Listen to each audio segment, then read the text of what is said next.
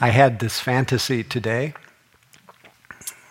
which is really not such an unusual fantasy, because I'm function in this role quite a lot. But I had the fantasy of giving the talk in the same way that you are experiencing the unfolding of your practice, which means, at least when I was thinking about it, it means you have no idea what will happen next.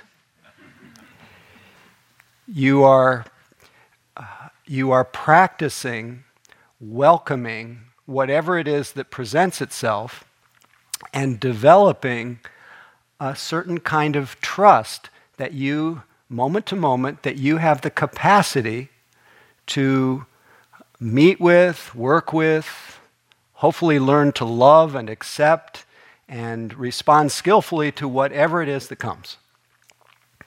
And I am hoping that I can do the same tonight. And I don't know. But I also have a lot of confidence and faith in the practice, faith in the teachings, and I have a little bit of experience, so that also helps. But what I was also joyfully noodling about this afternoon, and I just share my thoughts with you, was just the desire that I had to somehow continue the thread of what began in the first evening and then the first talk that James gave, and then how Sharda beautifully piggybacked on what James was doing and brought us into a more direct experience of continuing of what James was presenting. And I thought that then I would launch into what I think may be just an added fleshing out of some of where the teachings go and where our practice goes as we unfold.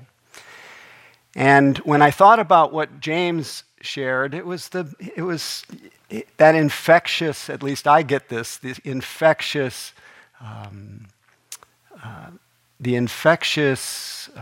confidence in the power of mindful attention to be able to learn to meet our experience with kind and interested and relaxed attention, which is in some ways the replacing of the habitual way of meeting our experience with desire, aversion, doubt, a sense of meeting our experience through the lens of what does it mean about my future. Mindfulness invites us to step out of that state of becoming, of state of always associating what we're doing with what's next, and transforms it to a recognition that when we are in some ways mindful, we have already arrived at you could say, the mountaintop. There's really no higher mountain to climb than that moment that you are meeting your experience with kind and interested and relaxed attention, to use James's phrase. And the way he shared the teachings, the modeling of the study that he alluded to, the teachings of Dogen, where he said, to study the Buddha Dharma is to study the self. And the practice of mindfulness, the bringing of this lucid awareness with clear comprehension to our experience, is the means by which we study the self. And it's the exact means that the Buddha used to study himself. And so when I was thinking about what James was saying, to study the Buddha Dharma is to study the self, and this is the teachings of Dogen, to study the self is to forget the self. To forget the self is to be intimate with all things. How did the Buddha come to that intimacy with all things? How did he study the self? He practiced mindful attention. He first became mindful of the reality of sickness. He saw somebody his own age who was quite ill. He saw that with clear eyes for once. Usually we deceive ourselves into thinking it might not happen to us. He saw someone who was quite ill. He saw someone who was quite old. And he saw a corpse with clear eyes. He studied what we often associate ourselves with, which is our strongest, the deepest identification that we have. Where we most tether our identity is to the body. So much of our view about ourselves is hooked to my age, my health, my life. That's essentially probably the main thrust of the narrative that flows through our mind, is the I am the body narrative. It's the deepest attachment. But it's interesting, when he studied what we usually associate ourselves with, the body, and he saw with such clarity sickness, aging, death, it is said in that moment, the pride or identity with health vanished. I'll skip around. The pride in health vanished because he saw to associate your identity with health is not exactly a reliable refuge. It's a source of insecurity. The pride, identity with youth evaporated. And he saw that identifying with youth in the face of having our identity built around youth. And you know that if there is anything systemic in our culture, it's the cult of youth. It's how everyone is, not everyone, but many are so preoccupied with staying young. And it's so much of our pride and our identity and our pursuit is to, one way of talking about it is run from the grim reaper. Run from the reality of death. And so we spend a lot of time and energy and money on beautification. And this is a function, this is one of the ways that our pride in youth, our identity built around youth and clinging to youth causes us a lot of stress. It keeps us in a state of running.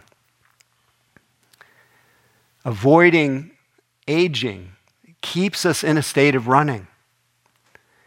And this state of running, which is often the pursuit that is going on in our mind, running from this present moment, away from right now, to somehow figuring out how we will prevent sickness, old age, and death.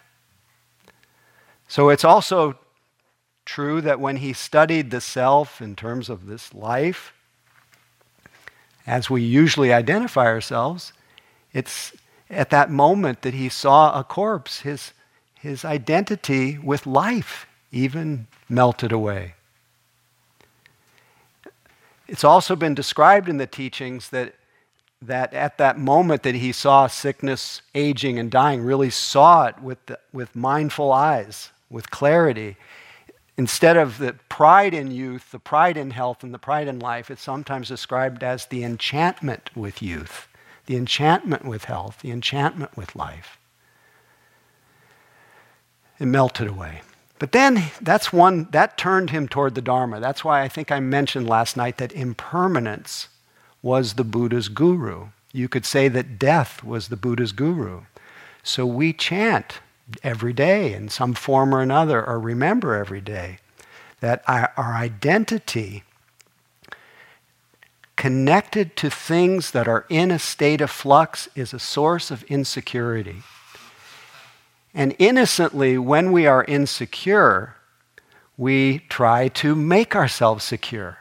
And the ways that we try to make ourselves secure tend to actually increase our insecurity. And I'll speak a little bit more about that as we go along tonight.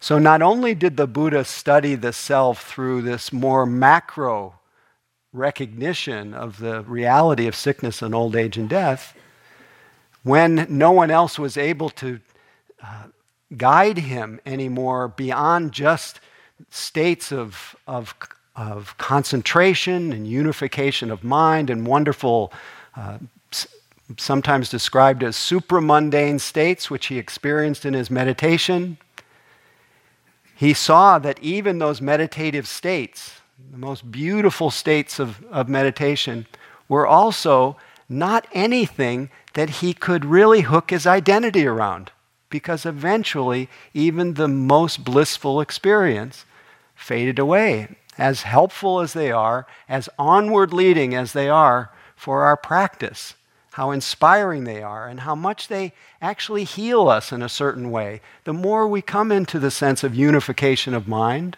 and body, which you've been tasting a little bit more, you can actually feel the room more settled after a few days.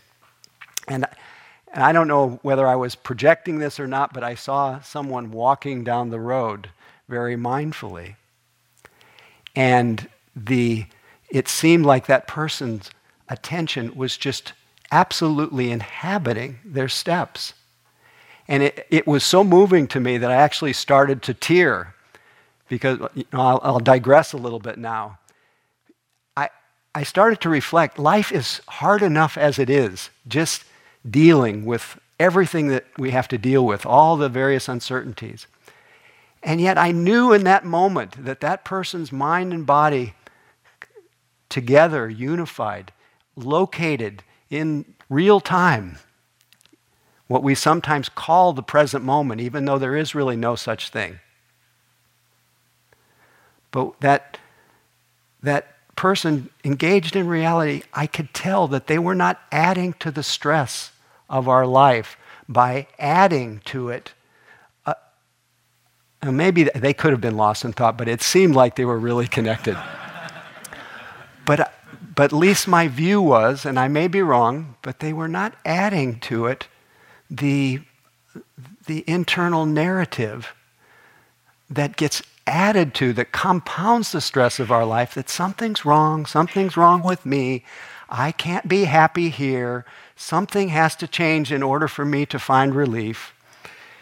That person in that moment was not constructing an identity that associated happiness with how things turn out, with what's next, which keeps us in a fairly constant state of suspended happiness, of tension, of waiting, of hoping, expecting.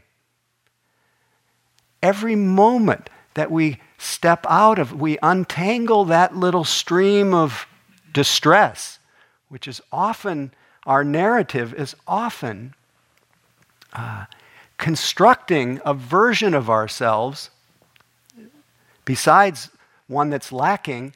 More accurately, I would say, at least what I've seen in my own mind, is it's basically constructing again and again and again a problem to be solved. And so it's very easy to basically think of yourself as a problem to be solved.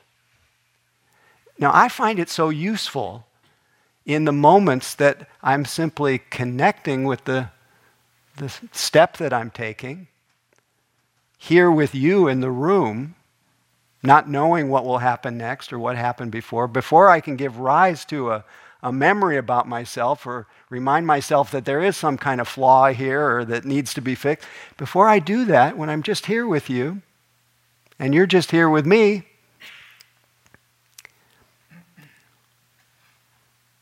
we're not adding any stress to this life. We're reducing it.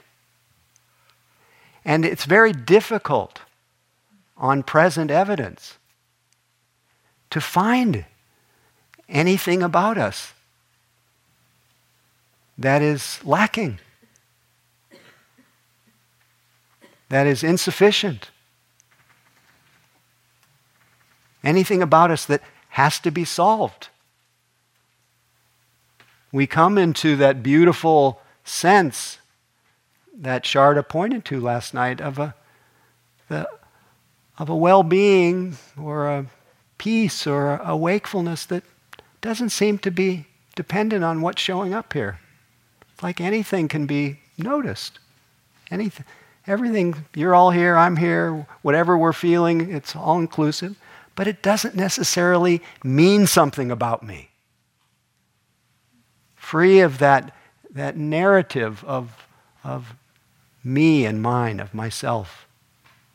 That version of ourselves that plays through our mind again and again and again, that in some way approximates elements of our lives. So much of our identity is associated with our conditioning, our family conditioning, our cultural conditioning, our race, our class, our gender, all the various identities that are a part of our life. And they're a part of, and that narrative that flows through our mind, that version of ourselves, it, in some ways, compared to the experience of yourself in real time, right here, what we actually experience when we are practicing mindfulness, that version of yourself in real time is a version of somebody that doesn't exist. It's a virtual version. We come to that version very innocently, and our stories are interesting and great, and they need to be loved and respected. And all the ways that we've created identity need to be acknowledged, because a lot of it has been because of oppression. A lot of it has been because of trauma and wounding. We've formed this narrative. But to the degree that we live in that version of ourselves, we actually deprive ourselves of a direct experience of ourselves that is not a problem to be solved. That is, as Sharda was intimating last night, always already inclusive and free. The very awareness, you could say, or consciousness through which you are perceiving, your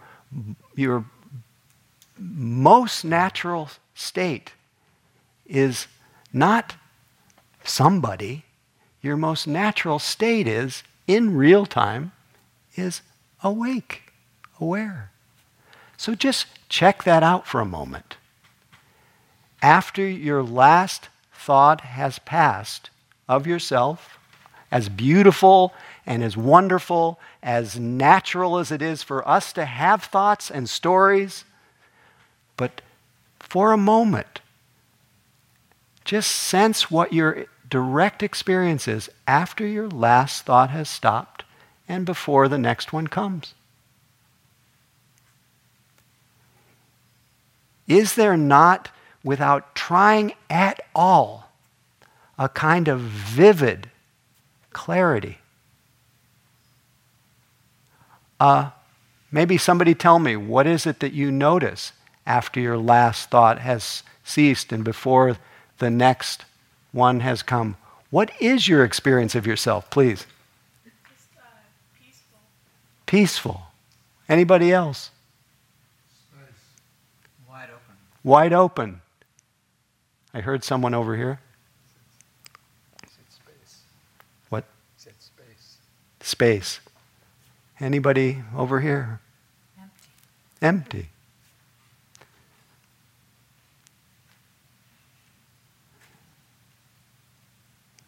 Not so easy to put into words, is it?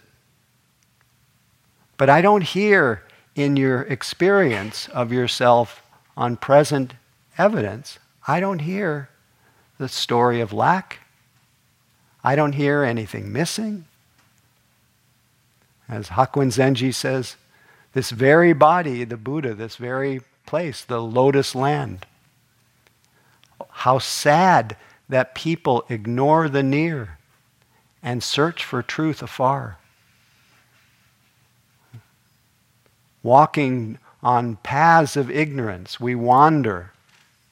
Or as Kabir says, oh, how I laugh when I hear that the fish in the water is thirsty. You don't understand that what's most alive lives inside your own house. And so you wander from one holy city to the next with a confused look. That's why when I was just celebrating last night. Sharda was pointing to this Tibetan teaching where she referred to, I forgot the person, but it's from the Tibetan teaching. It's a teaching called the Four Faults. Why we don't recognize that you are the Buddha, you are awake, you are intrinsically open, empty, peaceful. And that part of you, that nature of you is uncreated, it's unconditioned.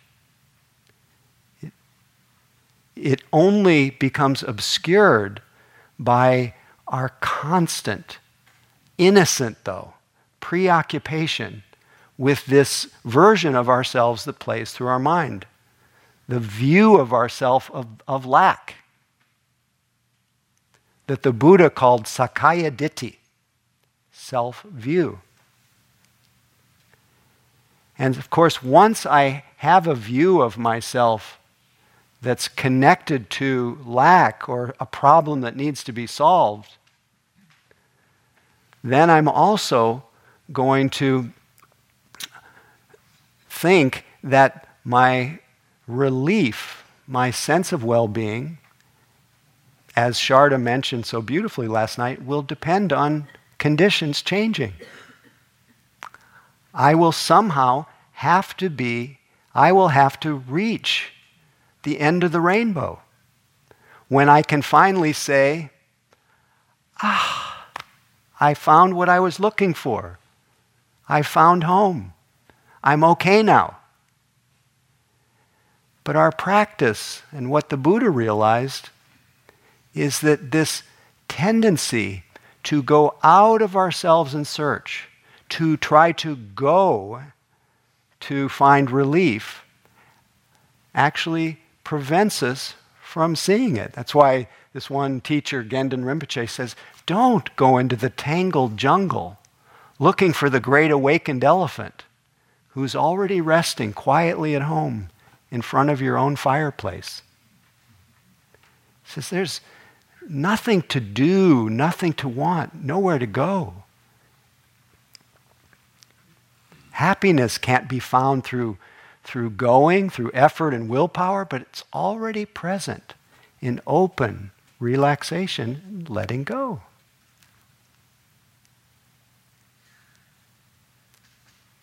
So I was taken with knowing that person, that woman who was just putting one foot in front of the other, placing her mind in her body. I knew that in that moment, that identity that is often being constructed, that's associating happiness with the destination, was not occurring, and that person was actually, whether they knew it or not, they were arriving at the destination in each step.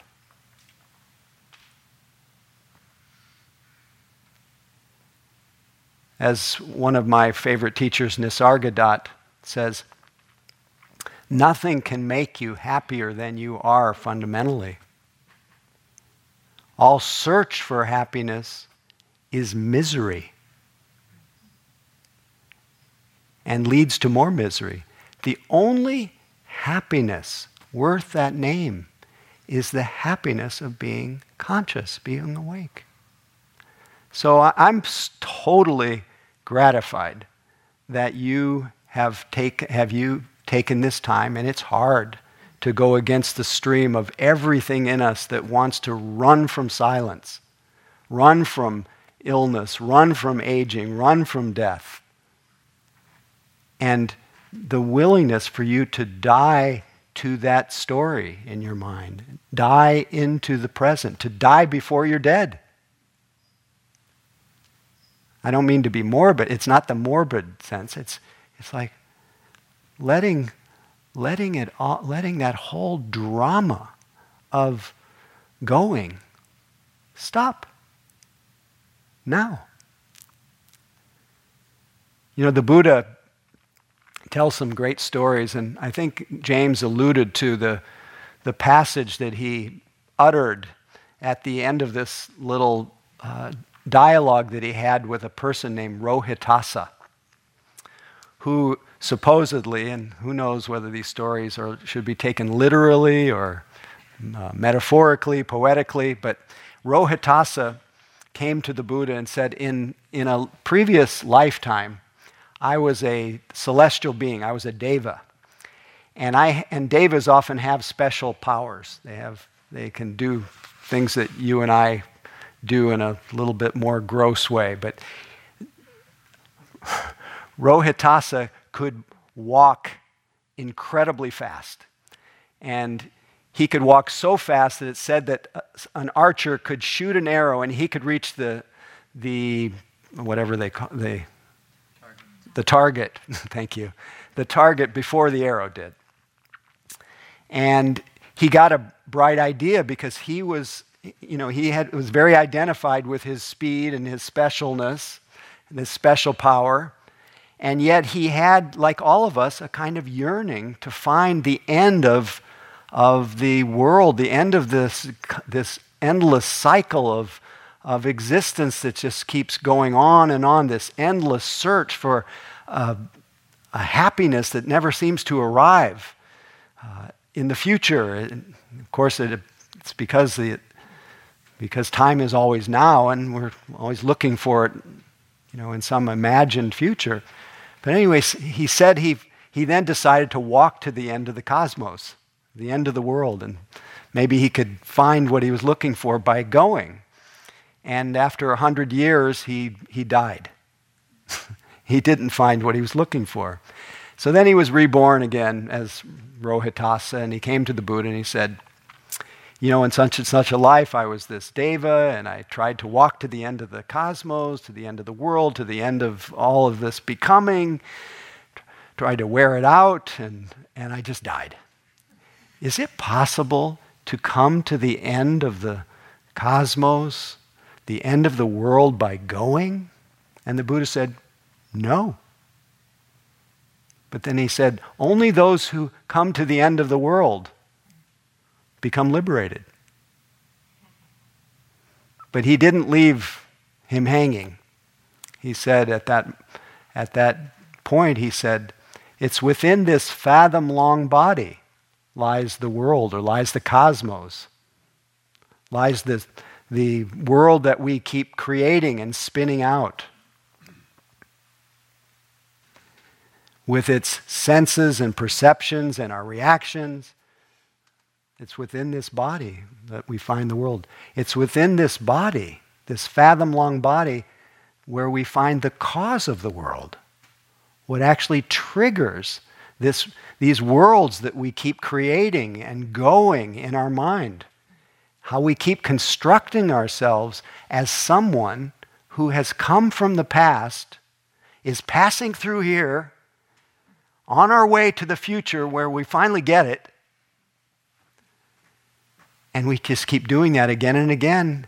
And over, we think we'll come to the end of the world. And what we're missing is the third thing he said. It's within this fathom-long body with its senses and perceptions lies the end of the world. And it's within this fathom-long body with its senses and perceptions lies the path leading to the end of the world.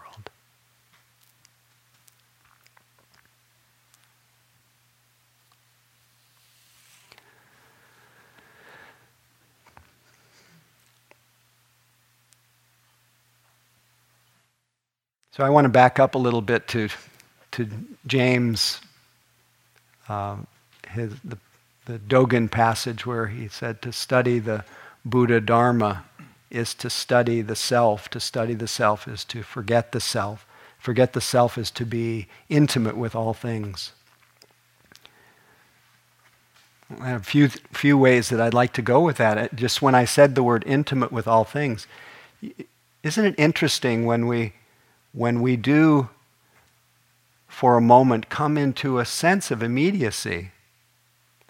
Whether it's when you're outside with the trees and you're just in the bare experience of seeing, or you're here right now after your last thought has stopped and before the next one comes, and we're just here together, not thinking about ourselves, but just being awake.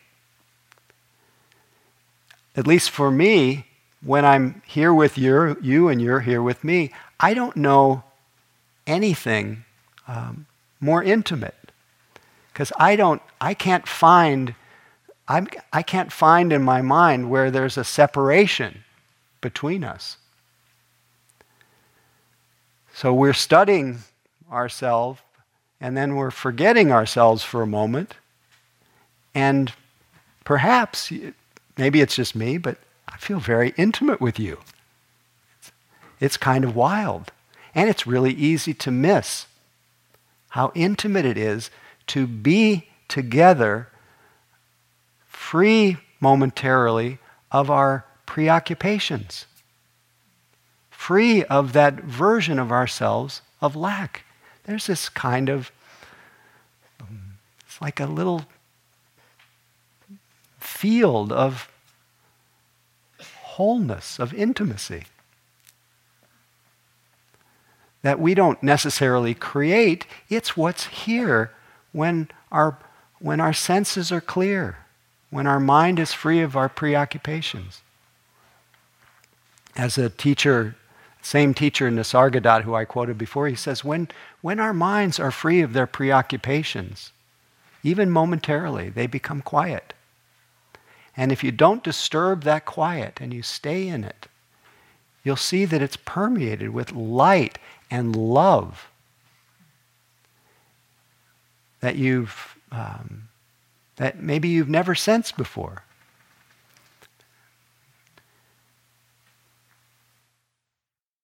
He says the unruly mind, though, will rise again and obliterate that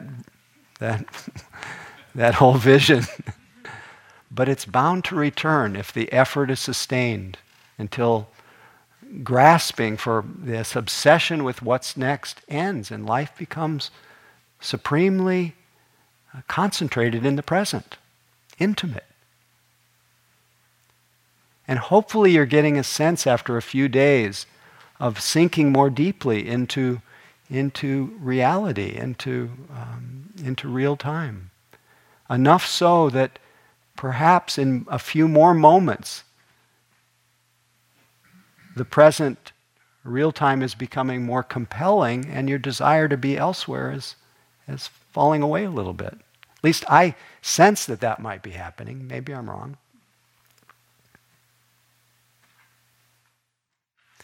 The beauty of practice is we can start to get used to being present, and that can even include, as Sharda was speaking about that, it's inclusive enough to even notice what it's like, to just notice what it's like to want to be elsewhere.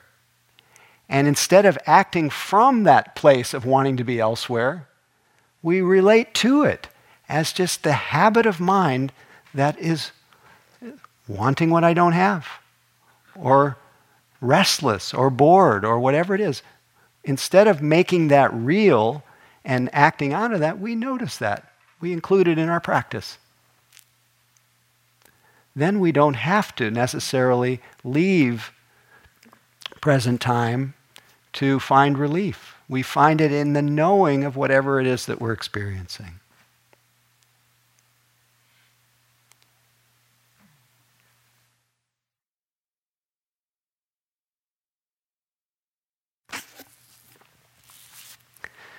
So getting back to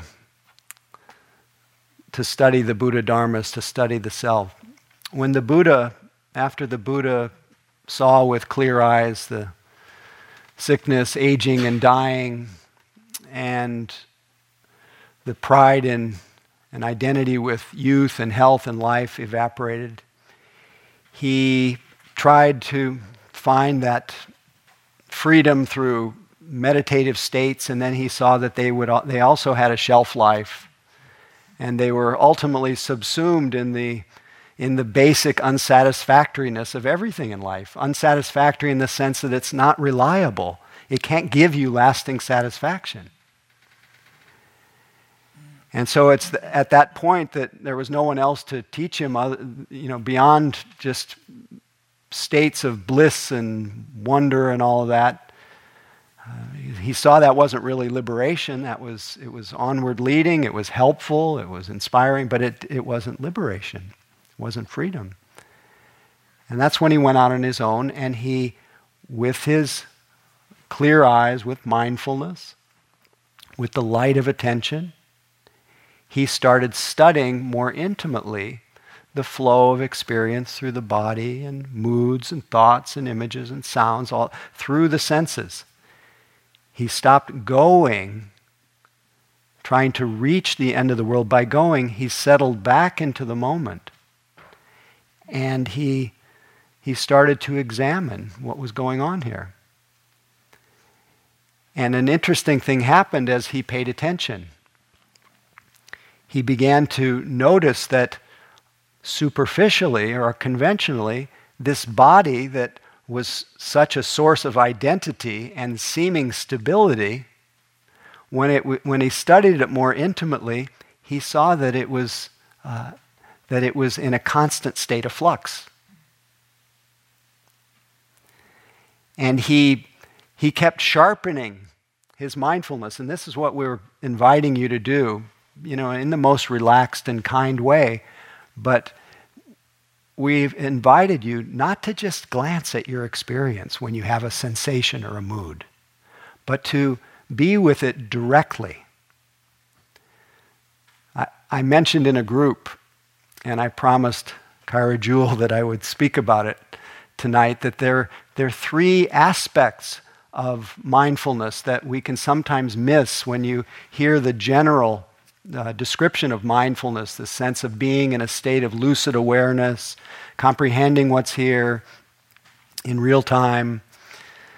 But the aspects of mindfulness is it's very direct. It's sometimes the expression used is face to face. And so it's direct, and it's also, the second aspect is it's non-superficial. So you want to really feel that experience intimately. And I find it very interesting to know that when I'm experiencing something intimately, and really with it in an intimate way, I can't suffer about it in the same moment. Because almost implicit in that is a certain kind of interest and curiosity. And interest and curiosity don't exactly coexist with a moment of reactivity or suffering. And I'm talking about mental suffering. And then the third aspect, so there's direct, there's non-superficial or intimate, and there's sustained. So I feel that experience intimately and notice what happens to it. So the Buddha did this, staying here, not constructing an identity of being the Buddha or being a meditator.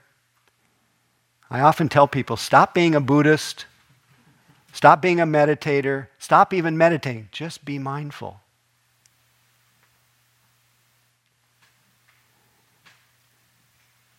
And he did that, and he stayed with his experience. And everything he stayed with, whether it was bodily sensations, moods, thoughts, images, were arising, changing. Nothing stayed the same from moment to moment. And he saw that not only was it arising and changing, but there was no place in there that you could find any kind of lasting stability. And maybe even more important, in noticing that everything was arising and passing, there was nowhere in there where he could find an abiding self. He could not find anything in this body that existed completely independently apart from everything that was influencing it. And it became obvious that this process itself of body was not ownable. It was not me. It's not mine. Not controllable. And the more he noticed this, you could say this selfless, changing experience of the body and the moods and the thoughts, how it was happening all by itself, the less his mind tried to hold on to making it me, making it mine, trying to make it a certain way. And the more his mind stopped grasping, the more it relaxed. And the more it relaxed, the more it began to just shine in its clarity. And he began to have to feel a sense of joy. The joy of non-grasping, the joy of a mind that was easeful and balanced, even when this whole drama was going on in his mind and body. He touched into what Sharda pointed to last night, that well-being, the happiness of equanimity, that sometimes described as vipassana happiness, the happiness of that didn't seem unconditional happiness. Happiness that wasn't dependent on satisfying some kind of hunger or getting anywhere. And as he relaxed into that open, balanced awareness, he had a flash of insight.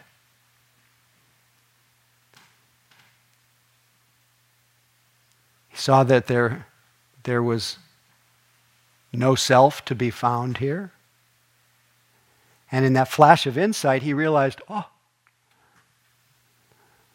the refuge that I'd been searching for, the sense of home, was not there, was not then, but was none other than the nature of our minds, the very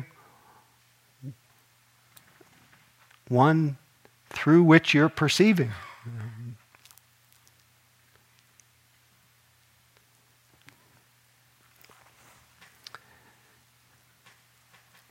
And at first he realized he'd come to the end of the world, the end of the search.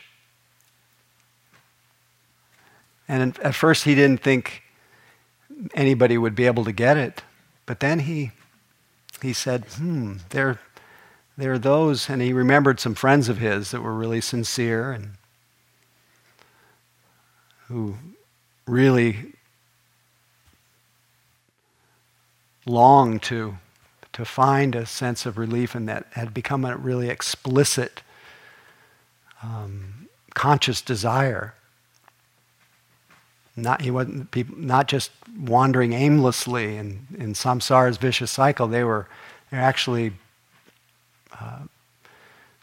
had a one-pointed interest in waking up, and he saw that among those there were those with just a little dust on their eyes, and if they were just pointed back to the simple reality of the present moment, back to themselves, that they could realize that same natural happiness of being awake.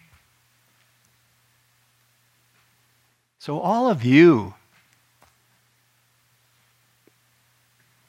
may not appreciate this, but every single moment that you just plant that seed of attention to the reality of the present moment and step out for that moment of the tangle of your of your usual identity views, Sakaya Ditti, a few things can happen. You will start getting used to what you are, not who you, we say who you are, but what your experience is that is even nearer than your story, that's more immediate and alive. And maybe if you have a sense that this direct experience of yourself is maybe more true than the version of yourself that's playing in your mind, or at least maybe the version that's playing in your mind will become less reliable to you. Does this language make sense?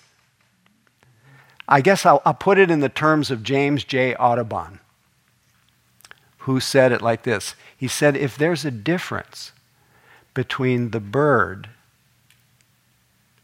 and what the field guidebook says, believe the bird.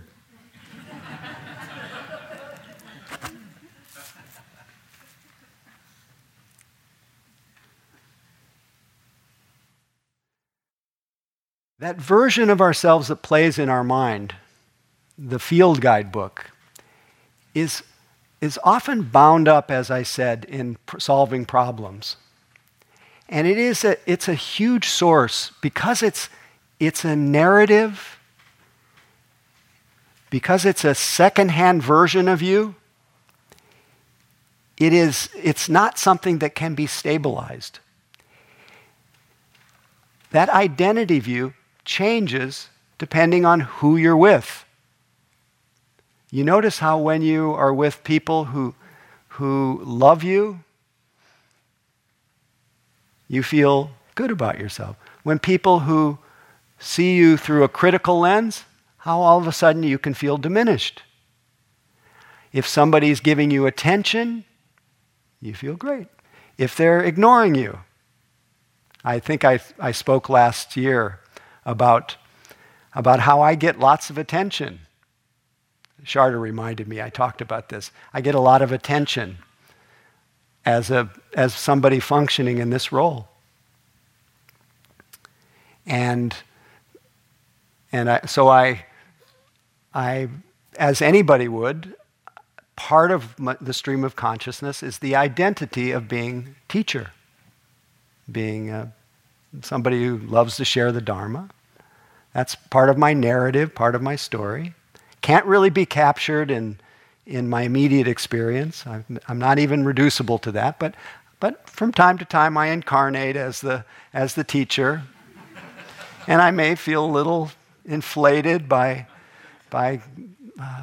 being able to serve in this role. It's both humbling and just gratifying. It's such a privilege.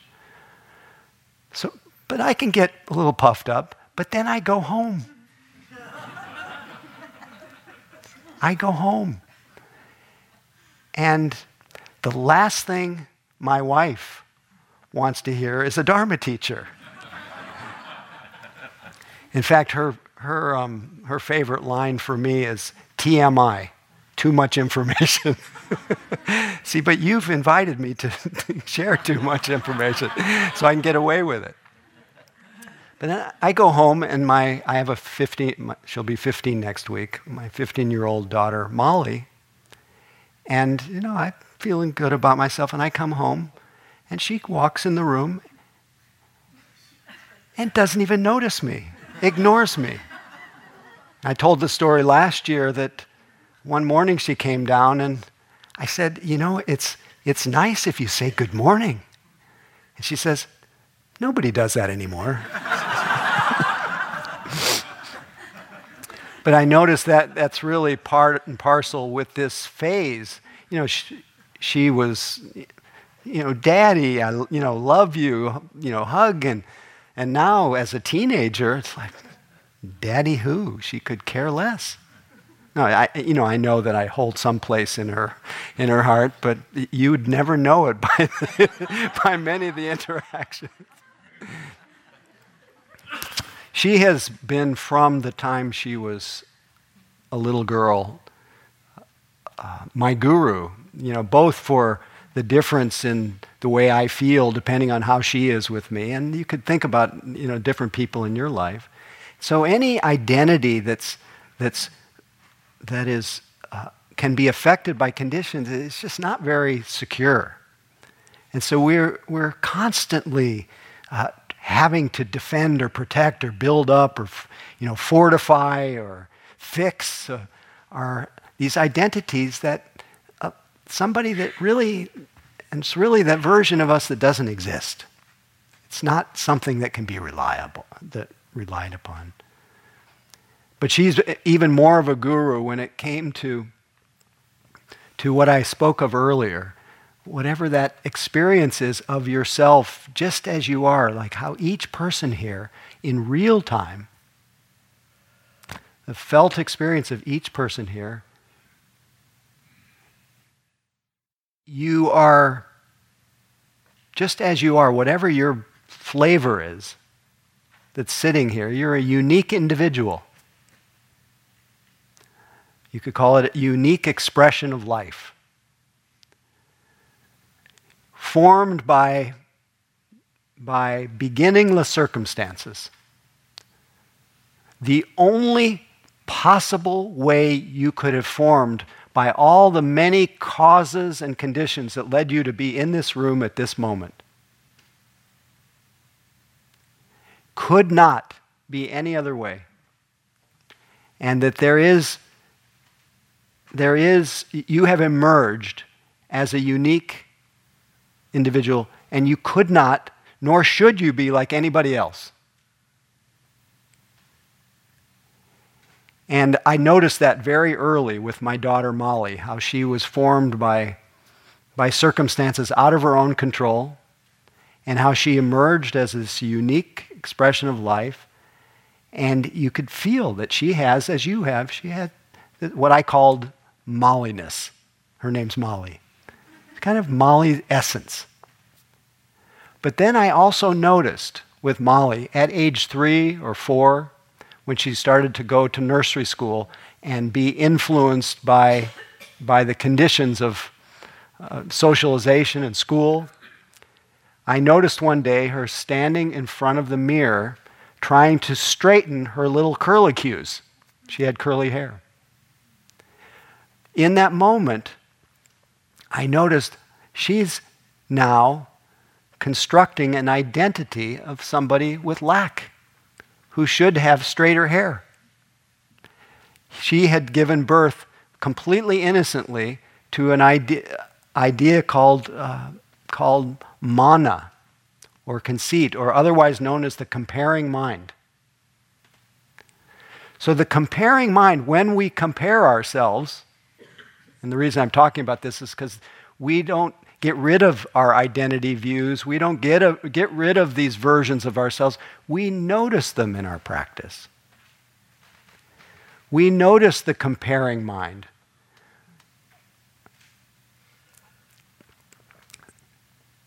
That person that we create as lacking or who should be different, that's an imaginary version of us. The one that sits here in present time, you can trust that. The one who's better than, equal to, or less than, which is really the maniacal tendency of the comparing mind, that one is an apparition. And yet, all of us, due to completely innocent circumstances, formed in time these kinds of impulses, these identities. And how we're seen by others, how we're treated, what we see, what we hear, what we smell. But hopefully, in the span of our practice, we truly, with unshakable confidence, know for ourselves the difference between the bird or the unique expression of life that's you and the version of yourself playing in your mind. And you can believe the bird, not the field guidebook.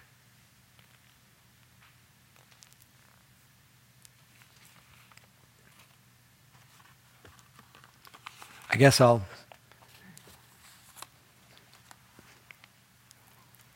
end with a little passage.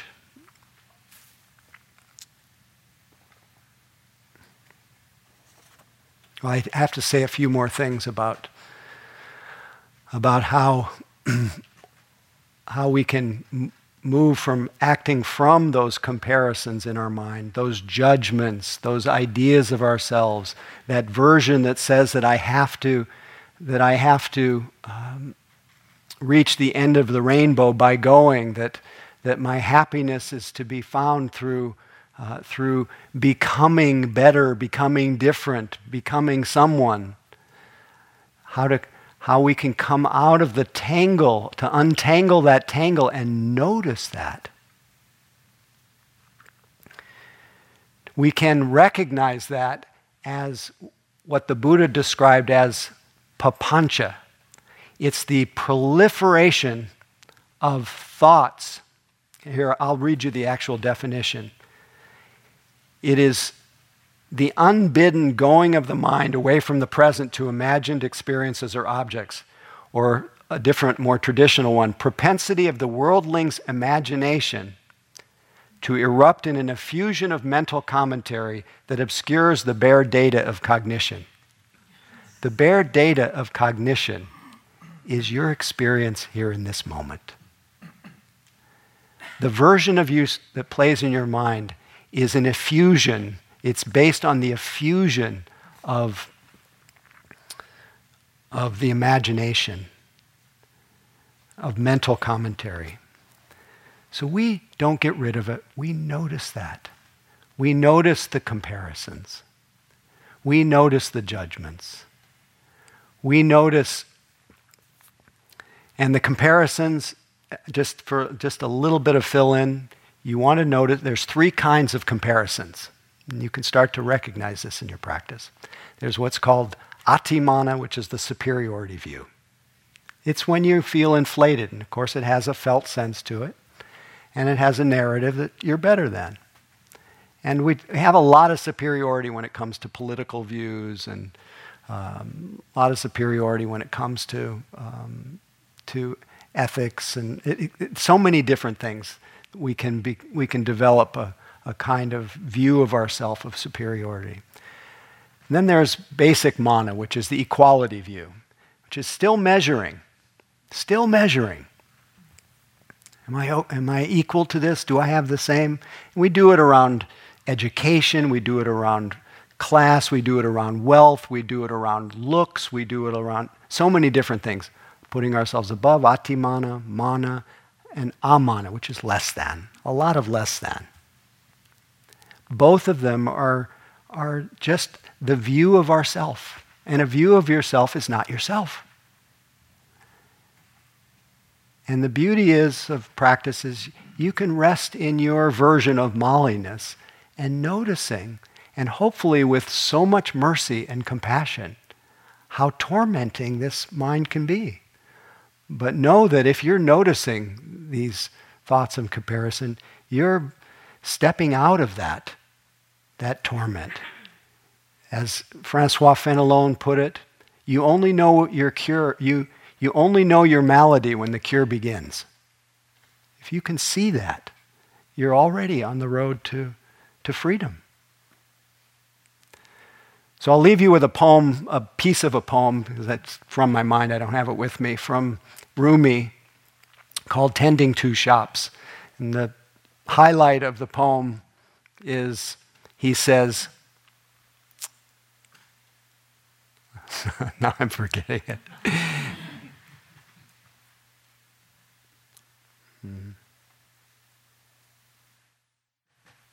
Maybe I do have it with me.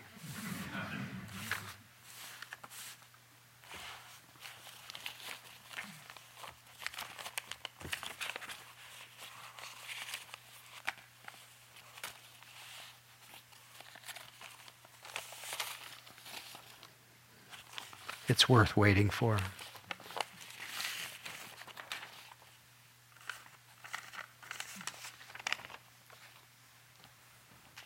Found it.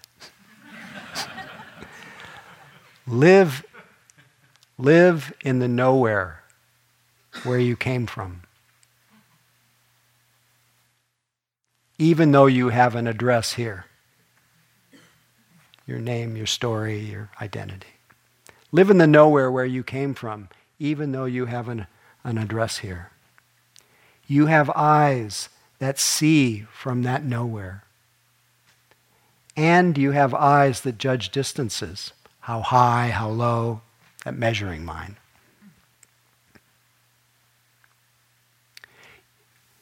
You own 2 shops, and you keep running back and forth. Try to notice the one that's a fearful trap, always getting smaller. Checkmate this, checkmate that. Keep open the one where you're not selling fish hooks anymore. You're the free swimming fish. So let's, for at least the next few minutes, live in the nowhere where we came from.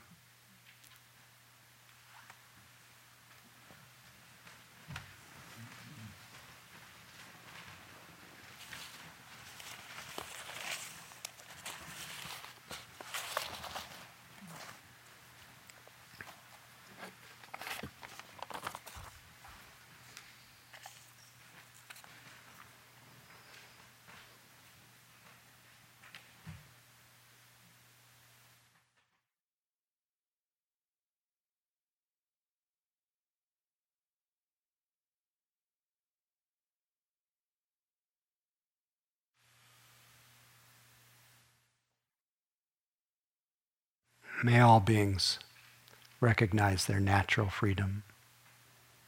May all beings notice and love the house that ego builds, the identity view. May all beings see the difference between the view of self and our immediate and direct experience. May all beings be free.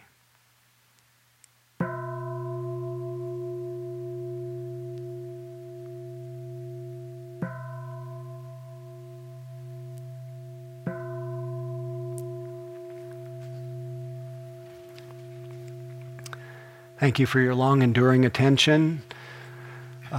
We have 25 minutes for walking, and just walk, know you're walking, not going anywhere. Thank you.